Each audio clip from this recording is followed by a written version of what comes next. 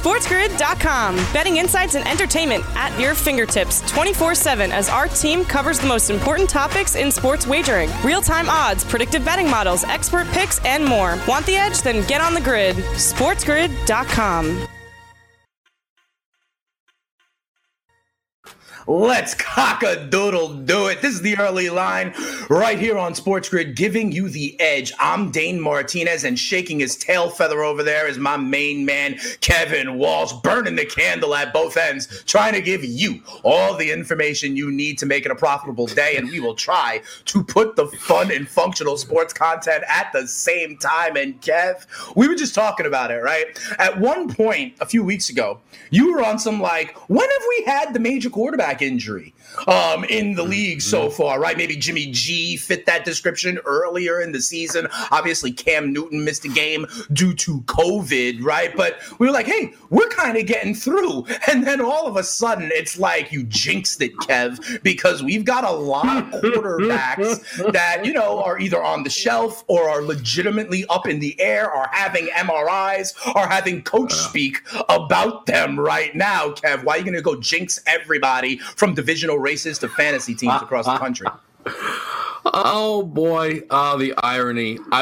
I'm just gonna let that play out. Listen, I didn't mean to jinx people. I really didn't. And I promise I'm not laughing due to injuries. We'll get to why I'm chuckling. It'll be later though. It's crazy, Dane. This injury update graphic that we have right here is about the regular size that will come into kind of a normal week with. You know, just some big names around the league. This is all quarterbacks. All of them. The one that I am going to bring up first is certainly probably the least important, is Mitchell Trubisky. Is there a quarterback injury that you've ever seen people care less about when it happened than Mitch Trubisky coming in against the New Orleans Saints for a quarterback option, gets tackled, gets hurt, and they're like, yeah, he's out. And it was like, all right, whatever. You're not the starter anymore. Like, boy, I submit for you last year, Trevor Siemian with the Jets on Monday Night Football, who like broke his leg, and then the Jets went to like Luke Falk, and we never heard a damn of Trevor Siemian again. But I hear you.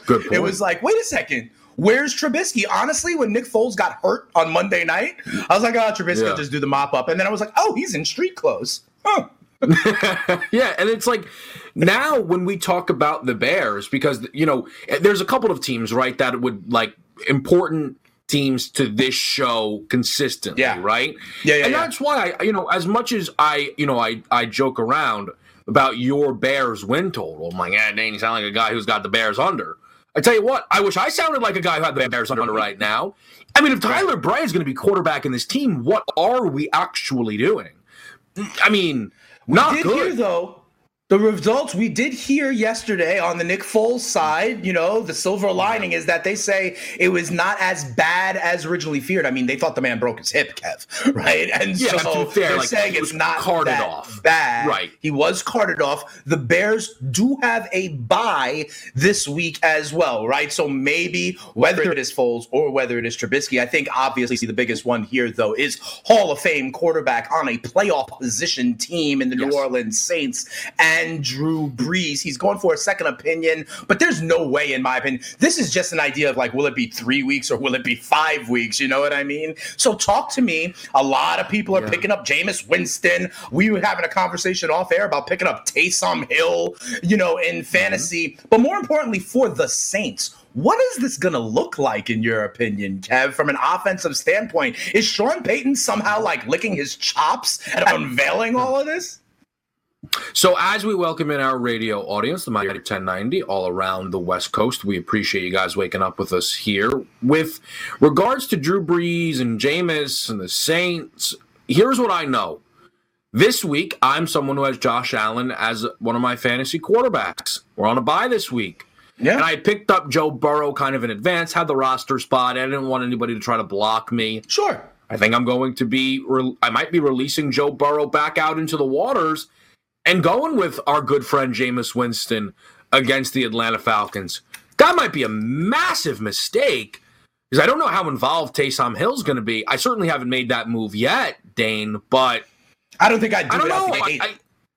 I don't think I'd do it out the gate, because could that just be getting too cute, though? Because we don't know about Taysom Hill, right? And, like, at least, like you said, Joe Burrow leads the NFL in passing attempts, bro. You know what I mean? So this is an opportunity kind of thing. You know what I find interesting also? A quarterback who is not on this list, because we all think, he'll grit through it. Like, only a week ago, bro, Ben Roethlisberger had injuries to both knees and was on the COVID list, and his team is undefeated. I know Dr. Chow has said it. A lot of people are like, oh, that's just Big Ben.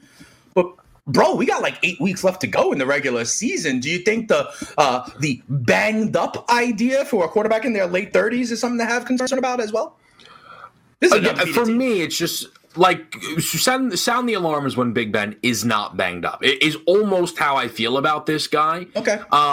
So I'm not overly concerned. If there's information that's like, hey, this isn't great, I'll tell you the name that also stands out to me there. This is a long-term picture, though. It's Teddy Bridgewater. The Panthers were like, oh, this is exciting. They're way better than we could have ever imagined. They've won 3 of 4. Yeah. They've lost 5 games in a row. And I think a lot of people would say, man, I love where this team is going. They are on the up and up without a doubt. If this team all of a sudden does bottom out, lands a top 5 pick like projected, those quarterbacks are sat there. Joe Brady, by the way, is on his way out. People excited about the play calling there in Carolina. All of a sudden, this ascension, hey, Teddy's gone, Joe's gone, it's Rule and a new quarterback. I don't know about the Carolina Panthers. Yeah, that's a good point. We'll talk about this and the games involved with these teams when we come back right here on the Early Line.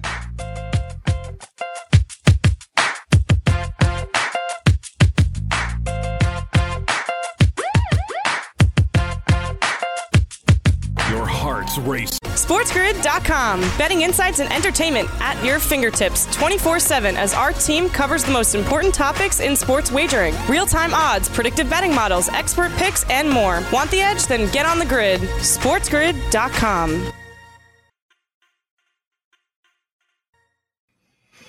Welcome back, everybody, right here to the Early Line, giving you the edge. Dane and Kevin, we're looking at these quarterback injuries. You know what?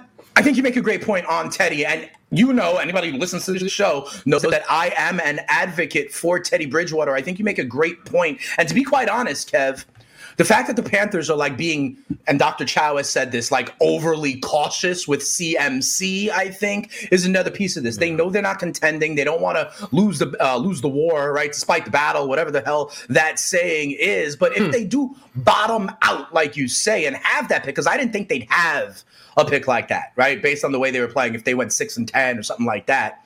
Right. But fundamentally, Kev, their offense is not their problem. This Carolina Panthers team used every pick on defense last year, right? Yeah. And like their offense is putting up points a game. They have the weapons, and this is even without Christian McCaffrey. I wouldn't put past Carolina. I know what you're saying, that Teddy's just not sexy. There's an out in the contract as well, I believe. But like, I think they spend all the picks on defense again. Yeah, no, I totally get that. They've given up the second most points in the league only to the Dallas Cowboys. I'm not saying that Teddy is the problem, but I remember it was right before last year's draft, it came out that the Panthers were rumored to be enamored with this coming year's quarterback draft class. Yes. And if all of a sudden you're sat there with a top 5 pick, now, being enamored with a class of Trevor and Fields, obviously. Do you feel the same way about Trey Lance, Zach Wilson? That's a different conversation, right, of course. The other angle of it, though, with Joe Brady, I think, is very interesting to me. I think all the time about Brett Venables at Clemson, the defensive coordinator. Everybody knows that this is one of the most valuable guys in all of college football, right? But he stays there. They pay him great money, obviously, to be the DC. He thinks maybe he can just walk into the Clemson job afterwards. But it's like a factory, if you will, right? Like it's a program. It's a college program. I wonder if the Panthers are able to pay Joe Brady enough as their offensive coordinator to where financially it is worth it for him to be a part of a program with the Carolina Panthers. I hear you. I would not be excited about this team trotting out a new OC, Trey Lance, and kind of it's the rebuild then is a lot like we're kind of resetting again. I hear you. If I was a Panthers fan, I'd be more excited if they invested on the defensive side of the ball. I'll take my chance with this offense, to be quite honest. This offense can get me to the next stage of the program's development. The only reason I don't think they back up the Brinks truck for Joe Brady, remember, they had to spend a ton of money to buy out Matt Rule as well. Let's not forget about that. But, Tepper is that new money, and he may be comfortable slinging it. Let's talk about some of these games with these quarterbacks that are up in the air. We, this special edition of Watch for the Hook, we had one game, though, two of those quarterbacks that were on that list where they are facing off against each other, right? We have Carolina against Detroit. We don't know about Teddy Bridgewater. Could be P.J. Walker of XFL fame. We don't know about Detroit with Matty Stafford, right? So how do you think about these games? Are there any of these games, I'll ask it to you in totality, any of these games where you do want to get ahead of the number for fear of news on Drew Brees or Drew Lock or Teddy Bridgewater or anything like that? So I'll just start with the Lions-Panthers game. And I kind of made this point, I think it was last Friday, Dan, we were talking Lions-Washington football team, and there was no total. And we're like, that is an indicator that the book simply doesn't know enough information. The book always wants to post lines. They've posted lines, all the way up until Monday Night Football. We sit here on Wednesday. Total, money line, sides, everywhere. Except for the Lions and the Panthers, we don't have a total. For me, look, if you wanted to take plus 108 on the Lions, money line, because you're like, I think Stafford guts it out, I don't think Teddy plays. The worst case scenario is I've got plus money, Teddy plays, I don't have Stafford, and if it's P.J. Walker versus Chase Daniel, I'll take my shot. That's the only way to play it for me, is to say I'm going to go for the plus money side. Outside of that, I don't know how much of an angle and edge you're truly getting here, because the book doesn't really know a lot about what they're even posting, hence there being no total. No, I think that's fair, and my fantasy-laden mind goes to guys like DeAndre Swift, prop bets for guys like this that you may want to target early, right, in this Broncos game. If it is going back to Rippon, what does that mean for Noah Fant, for Jerry Jeudy and the like? So we will continue to monitor these games, but we got some quarterbacks that are out there, and I guess Sam Darnold you could put on that list too, right? Because we don't know what's going on with him. But then again, let's not go down that rabbit hole. Temperature check that? Yeah, go ahead. Right now, do you think they'd be able to get a second-round pick in exchange for Sam Darnold? Not like if they traded him today, but like as of today going into the offseason. No, because every other team in the NFL will know the Jets do not have leverage. Right? Like everyone out there will know that if Sam Darnold is actually on the market, it's because the Jets are going to get Trevor Lawrence, blah, blah, blah. And they know that it's the same as like Josh Rosen with Arizona, right?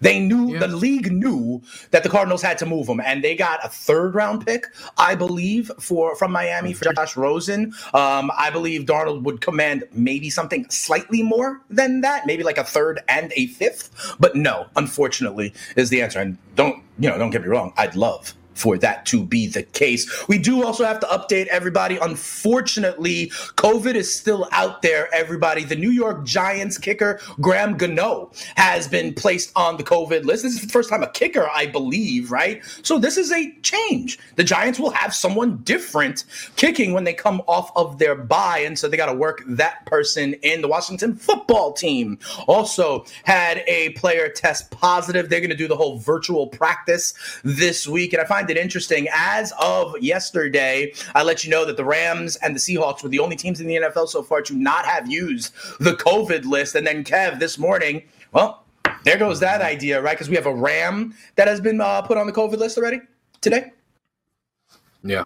So we found out from, Ian Rappaport, Adam Schefter reporting that a Ram has been placed on COVID-19 protocol. You and I were actually talking pre-show about this, about how we're so deep into the year. The fact that there are only two teams that haven't been touched by this, how might, the Rams kind of react? This certainly would throw them off of their rhythm, you would think.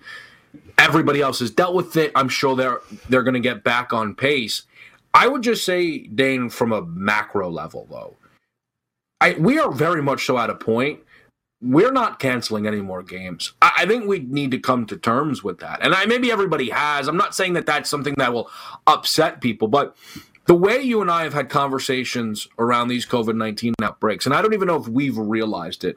I had kind of a moment over the weekend where I was just pondering on this. But, Dane, when we got that type of update, we stopped everything we're doing. We broke it down. We said, oh, look, we're the lines are desensitized to it now. We're desensitized to it. But the book doesn't even move the lines anymore. They don't take Bucks it down. Rams They don't move is still it. on the board. We don't even know who the player is. They're like, it's a COVID. You're fine. Like, it's just what it is. And I remember, though, the one thing that you and I did talk about and agreed upon, the biggest eye-opener was the Thursday night game with the Packers and the Niners, where they said, you're close, you're out, you're close, you're out. Oh, what's that? No receivers? Not my problem. Oh, no running backs? A tough scene. They were like, we are getting through this. We don't have flexibility. If anybody's close, they're not playing. There's enough depth on these rosters for you to figure it out.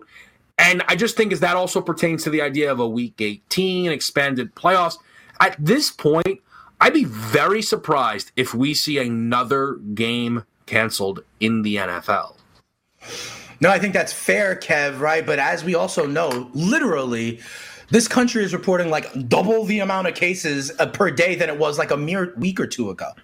Okay. And so I think you're right, Kev. But what happens if and when, like, these outbreaks are not just one player, two player? What if it forces their hand? Or what if big name players like wild card week, right? The idea of the flexibility will still be there. It is a very interesting thing. You're right. I think the NFL has kind of shown us what their approach will be, right? And I wonder if they can hold on to that kind of methodology the entire way out. We shift gears to college football when we come back. We go for the two with our friend of the show, Joe Lisi, to discuss everything in college football and even our talk with Jerry yesterday. Let's see what Joe thinks about. We'll talk about that coming right back right here on the early line. SportsGrid.com. Betting insights and entertainment at your fingertips 24/7 as our team covers the most important topics in sports wagering. Real-time odds, predictive betting models, expert picks, and more. Want the edge? Then get on the grid. SportsGrid.com.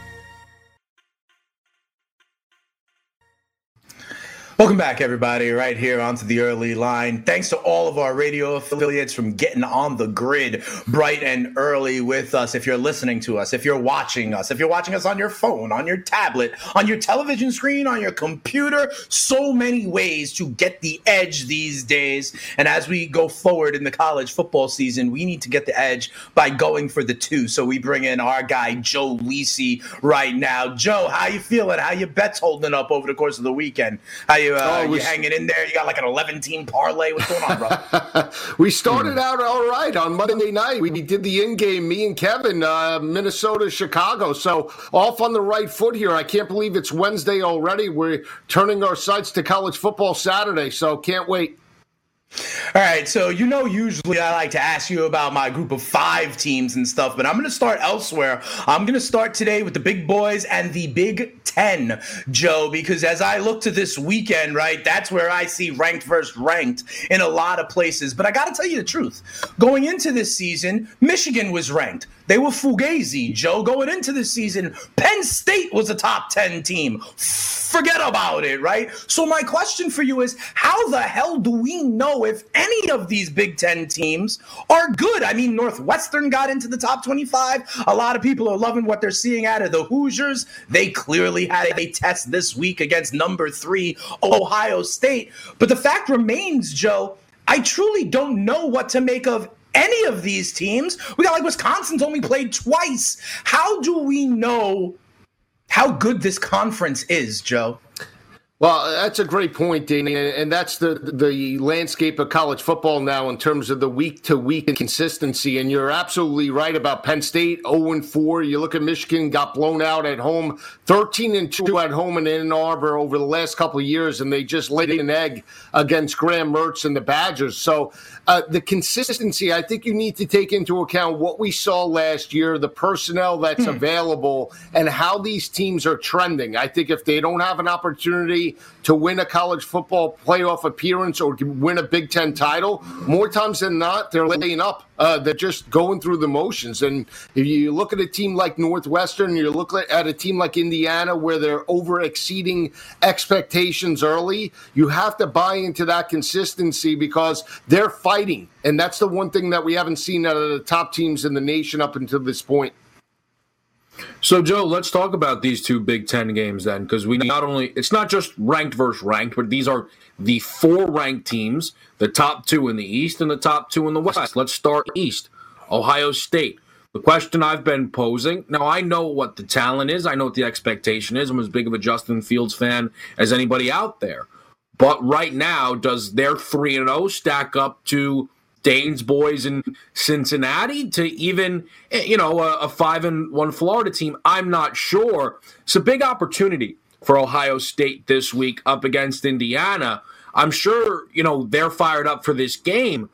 It's tough for me to decipher, though, Joe. Is this lick your chops, prove a point, beat them by 35, or are we disrespecting Indiana, a team that's still almost catching 3 touchdowns despite being ranked 9th in the country?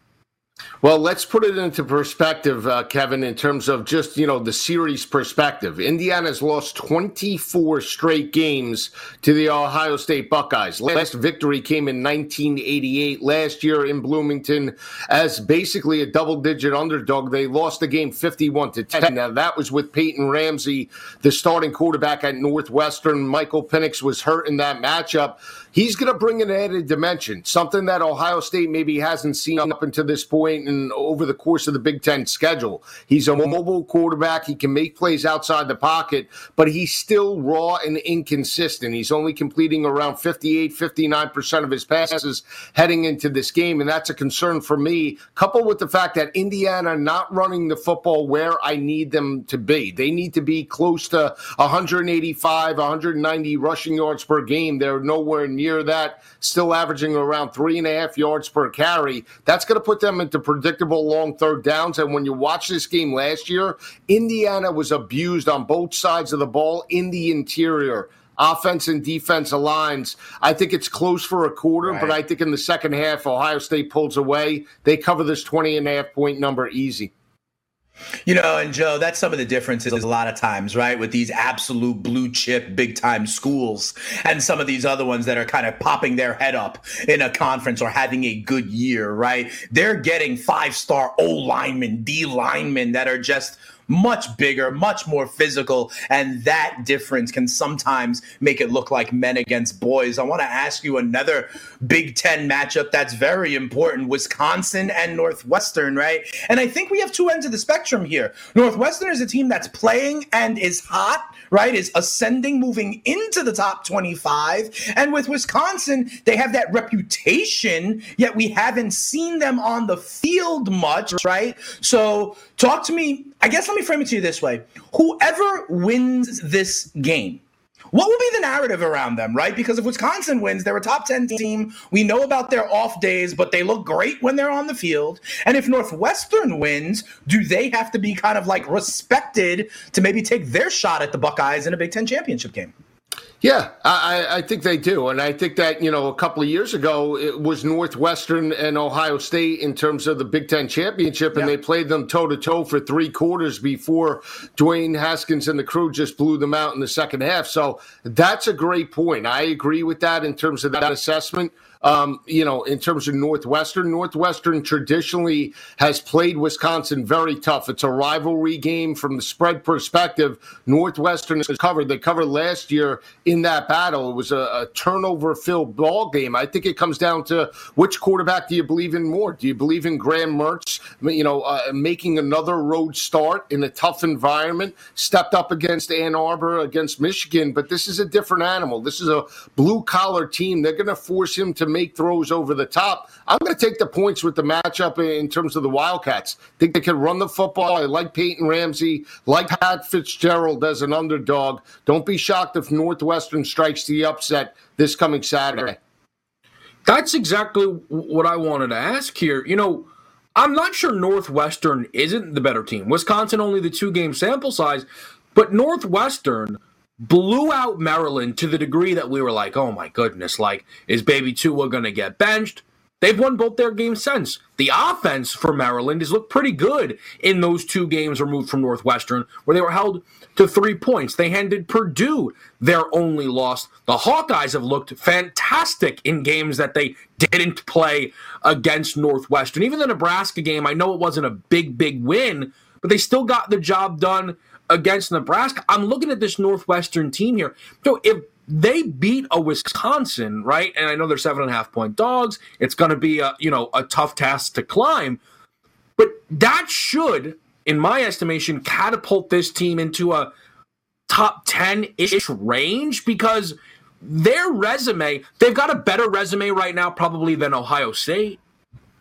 Yeah, that's a great point. And it's perception, Kevin, at this point in the season, right? Everybody watched that, game Saturday night, even though Michigan is down. It was Michigan, right? And Wisconsin dominated them, covered that number easy. Now they play a blue-collar team in Northwestern. If they trip up or Northwestern dominates this matchup and wins, let's say, by double digits convincingly, everybody's going to go, wow, right? Depending upon what happens to Indiana and Ohio State. So I agree with that. I mean, Northwestern has been there in years past. They've run the table. They've been under the radar and somehow, some way found themselves in a Big Ten championship game a couple of years ago. So it's not out of the realm of possibility. Does this team have a complete team to challenge Ohio State to go toe-to-toe with them? They would need to play a perfect type of game in order to do that, but we've seen it on Saturdays, right? Double-digit underdogs could be barking, and they could get the game outright. So if they're given that chance, anything's possible.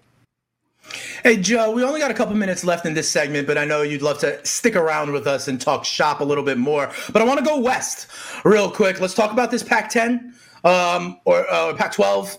I watched the USC game last week. And I was not impressed, bro. They needed to come back against Arizona. Oregon was also down in the first half. Now they blew the doors off in the second half. Handicap again, this Pac-12. I know you were sort of leaning Trojans over Ducks. Do you still feel that way? And, what do you think about the quality of play you're seeing in the Pac-12 up against, some of these other conferences when we have to kind of normalize things eventually for rankings and bowls and votes? What are you seeing out of Oregon and USC out west? Well, I mean, I've saw sloppy football. And to your point, for USC, they've been sloppy for a long time. That was a team in Arizona that they dominated in 7 straight years, and they were trailing in that matchup by 3 points before they got the touchdown late to pull ahead by 4 points in that ballgame. So I agree with you. They go on the road this week to face a blue-collar team in Utah with Jake Bentley and their quarterback. Haven't played in a few weeks. They have an opportunity to game plan.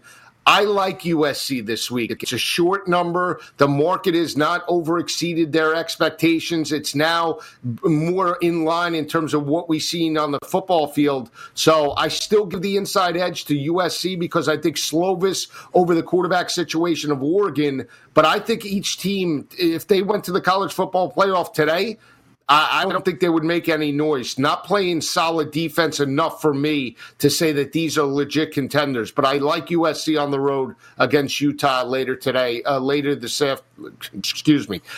the weekend against the Utes. You just want to get to the weekend, bro. You just want to get there. I can't wait. Great games on tap.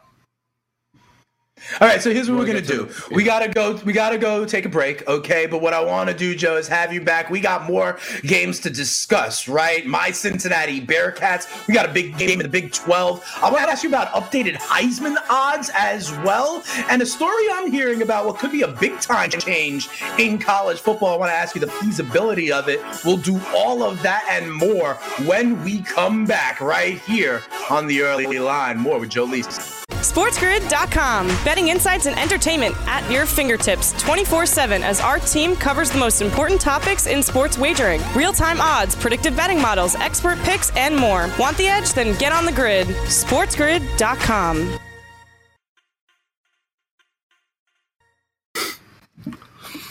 Hey, welcome back, everybody. Right here onto the early line, giving you the edge. We are doing so in college football with our guy, Joe Lisi, who sticks with us for another few minutes. Joe, I don't know if you know, but yesterday we had Jerry DePaula on. He is a AP voter from over there in Pittsburgh, okay? And so we were picking his brain. And, Joe, I had to ask him about Cincy and BYU.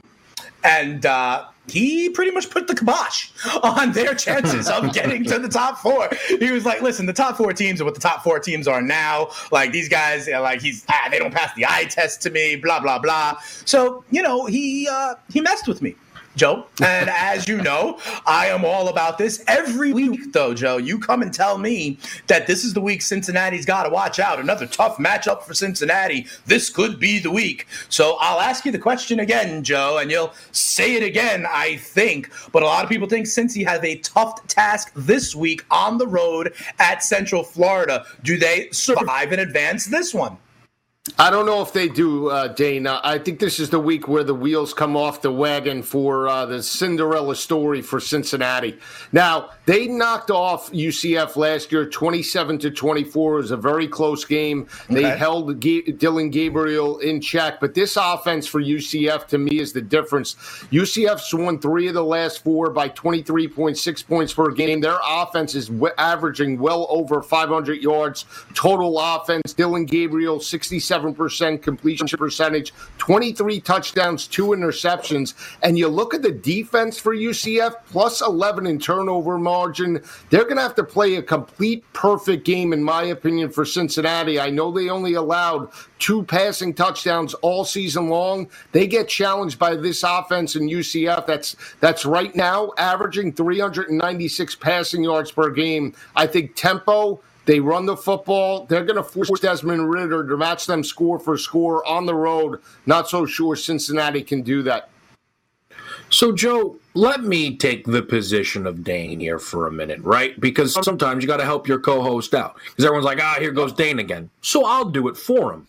Here is what Cincinnati has done their last 4 games. 1-point road dogs to SMU. They win that game by 29. 6.5-point home favorites to Memphis. They win that game by 39. 10.5-point home favorites to Houston. They win that game by 4 touchdowns. And then ECU, letdown spot, trap spot, laying 27.5. No problem. We'll win that game by 38. At the end of the day, Joe.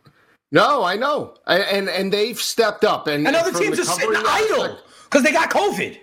Well, okay. So SMU didn't have its starting best wide receiver, Reggie Roberson. Memphis was without DeMonte Coxey, another big play receiver, right? Houston is just a complete mess with Dana Holgorsen, and the fact that he still has a coaching job is beyond the realm of possibility. In my, I can't believe it. UCF is a team that, number one, everybody's used to talking about, right? Now everybody's talking about Cincinnati. That's going to, I think, spur this team in terms of the Central Knights. They're going to come focused. They're going to utilize tempo. And from an offensive perspective, the Cincinnati defense has not seen an offense clicking on all cylinders in terms of 3 seconds and the ball comes out. That's going to be the difference from the football aspect. Up until this point, we haven't seen. So we'll see. If Cincinnati could jump up early, run the football, dictate tempo, and keep Dylan Gabriel on the sidelines, they're going to have a fantastic shot. I just think on the road, it's going to be very difficult, especially playing at home for UCF in this ballgame. And, Joe, I'm not disagreeing. I mean, Dane and I have been talking about Cincinnati because, again, usually I am playing the other side. I'm like, Dane, look, it's the UCF game. We'll talk when that happens. But what do they have to do? What do they have to do? And that's kind of the thing here, right? If they get this job done, right, and it's Tulsa's the last game. Right. Tulsa's now put in the top 25. I mean, we just keep on moving the goalposts, man. I don't know if we're moving the goalpost. Like, this is the thing. It's like the teams in front of them are the best teams in the country. Like, it's not like, I can't believe that only 2 games played Oregon's in front of them. But, Joe, is there anything Cincinnati can do, realistically, outside of getting major help elsewhere from teams, throughout the country to get themselves in the college football playoff? I'm starting to think there's nothing they can do. No, there's not. I mean, the biggest test, and we always say this about, good teams.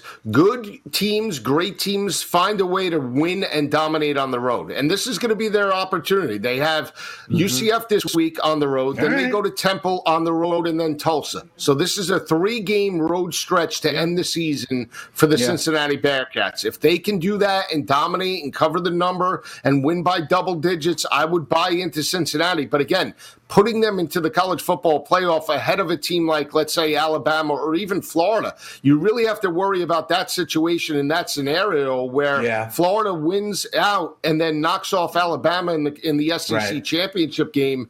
Then you have that hill to climb. So it's going to be another scenario that not a lot of people are thinking about. I hear you guys, and obviously part of the chaos that I need, and we said this from the very beginning, Kev, is that other teams will have to fall by the wayside, and the fact that they might cannibalize each other in the ACC or the SEC is sort of what I need. To be quite honest, Kev, and I know you loved it, but I really needed Notre Dame to lose to Clemson, if you want to know the truth, right? Because then I could have gotten one of those spots hot, but they're impressing.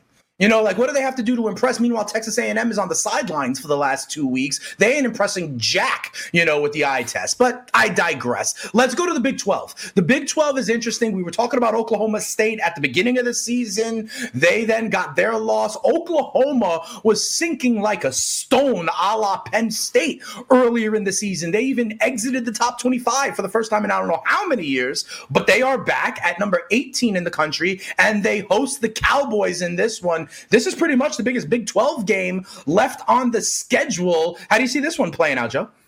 Yeah, I'm back in Oklahoma State here.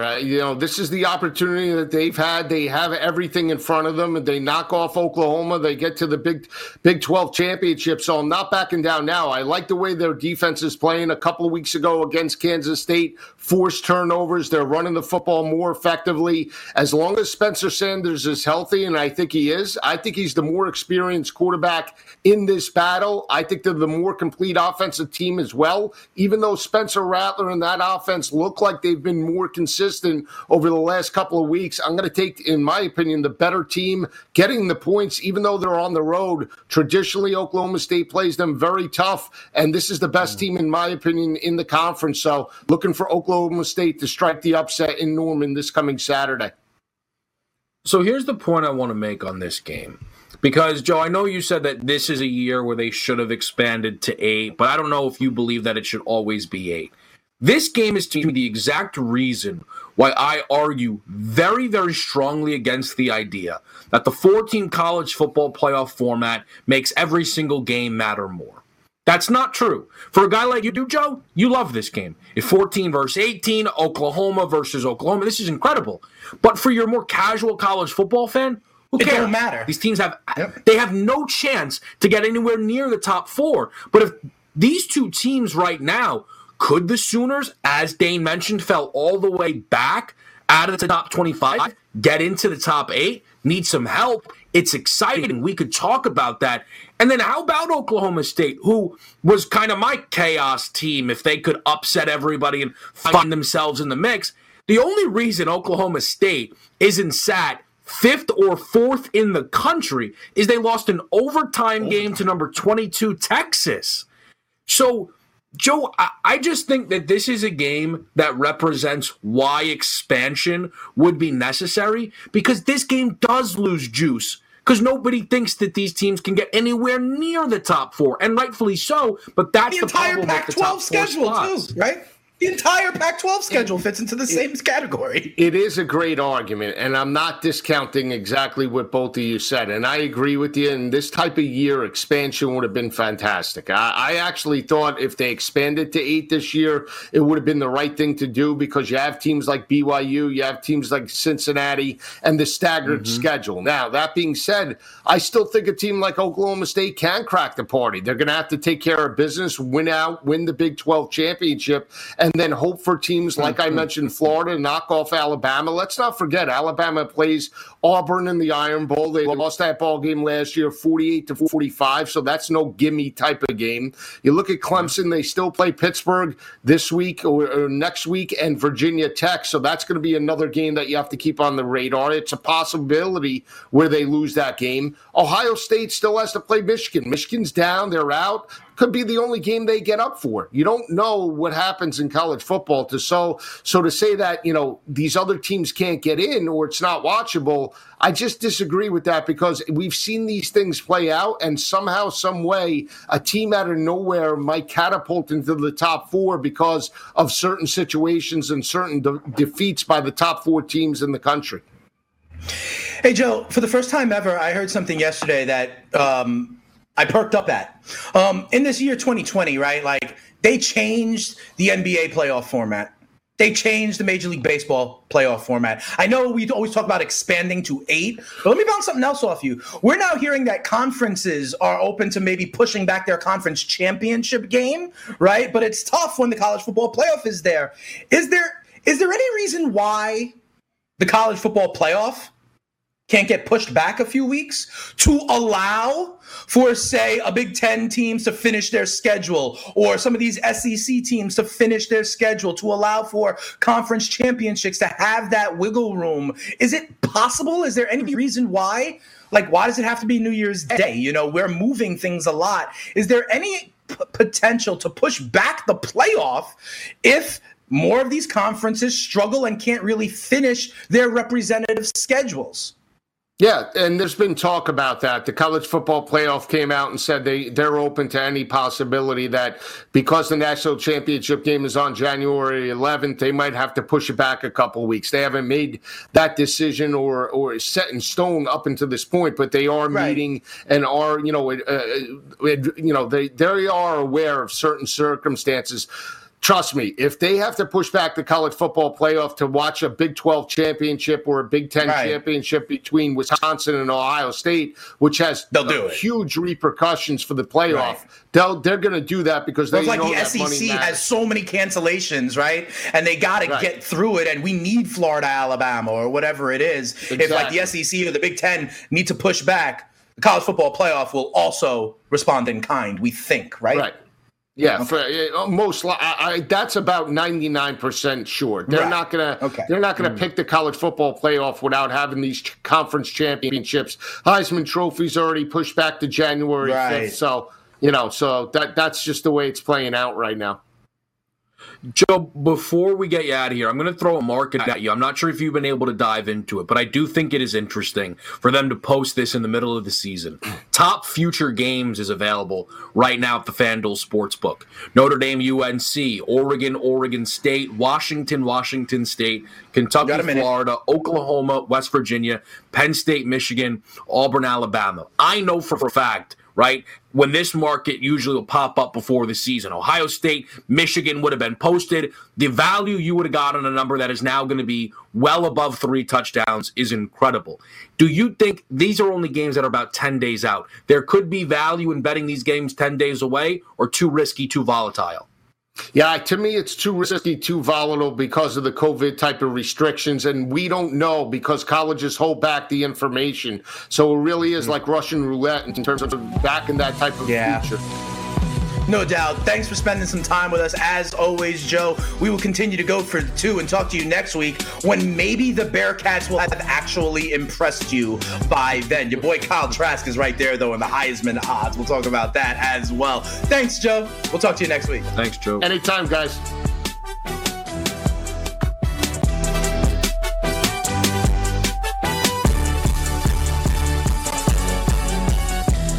SportsGrid.com. Betting insights and entertainment at your fingertips 24/7 as our team covers the most important topics in sports wagering. Real-time odds, predictive betting models, expert picks, and more. Want the edge? Then get on the grid. SportsGrid.com.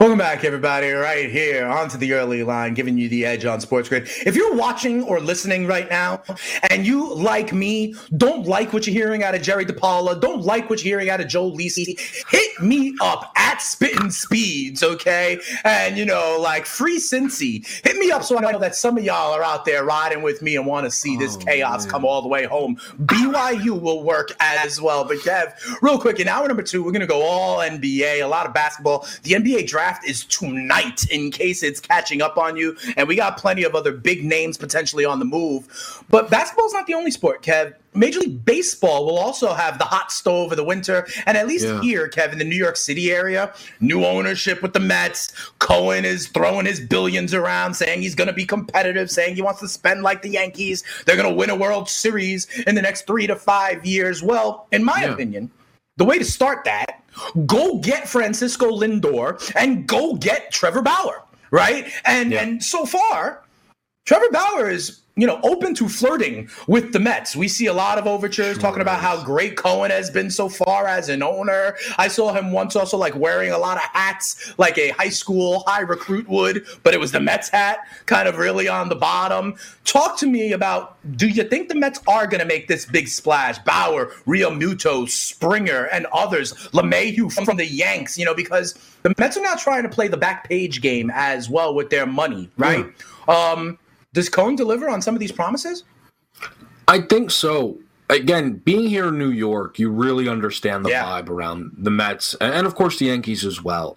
If he goes out there, signs Bauer, signs Springer, Mets fans, no matter what happens, whether it pops or not, they will be so grateful. That's all they've been asking for, Dane. That's all they've been asking for. And I think a guy like Trevor Bauer would be perfect for them.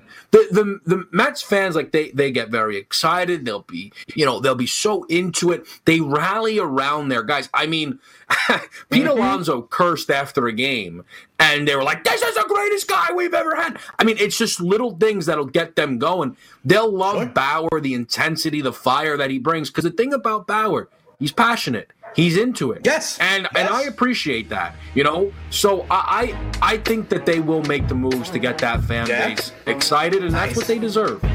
And then they would have the last 3 NL Cy Young Award winners, right? Imagine DeGrom, Bauer, Syndergaard, and Stroman. That could do some things. We talk NBA and NBA draft in hour number 2. SportsGrid.com. Betting insights and entertainment at your fingertips 24/7 as our team covers the most important topics in sports wagering. Real-time odds, predictive betting models, expert picks, and more. Want the edge? Then get on the grid. SportsGrid.com.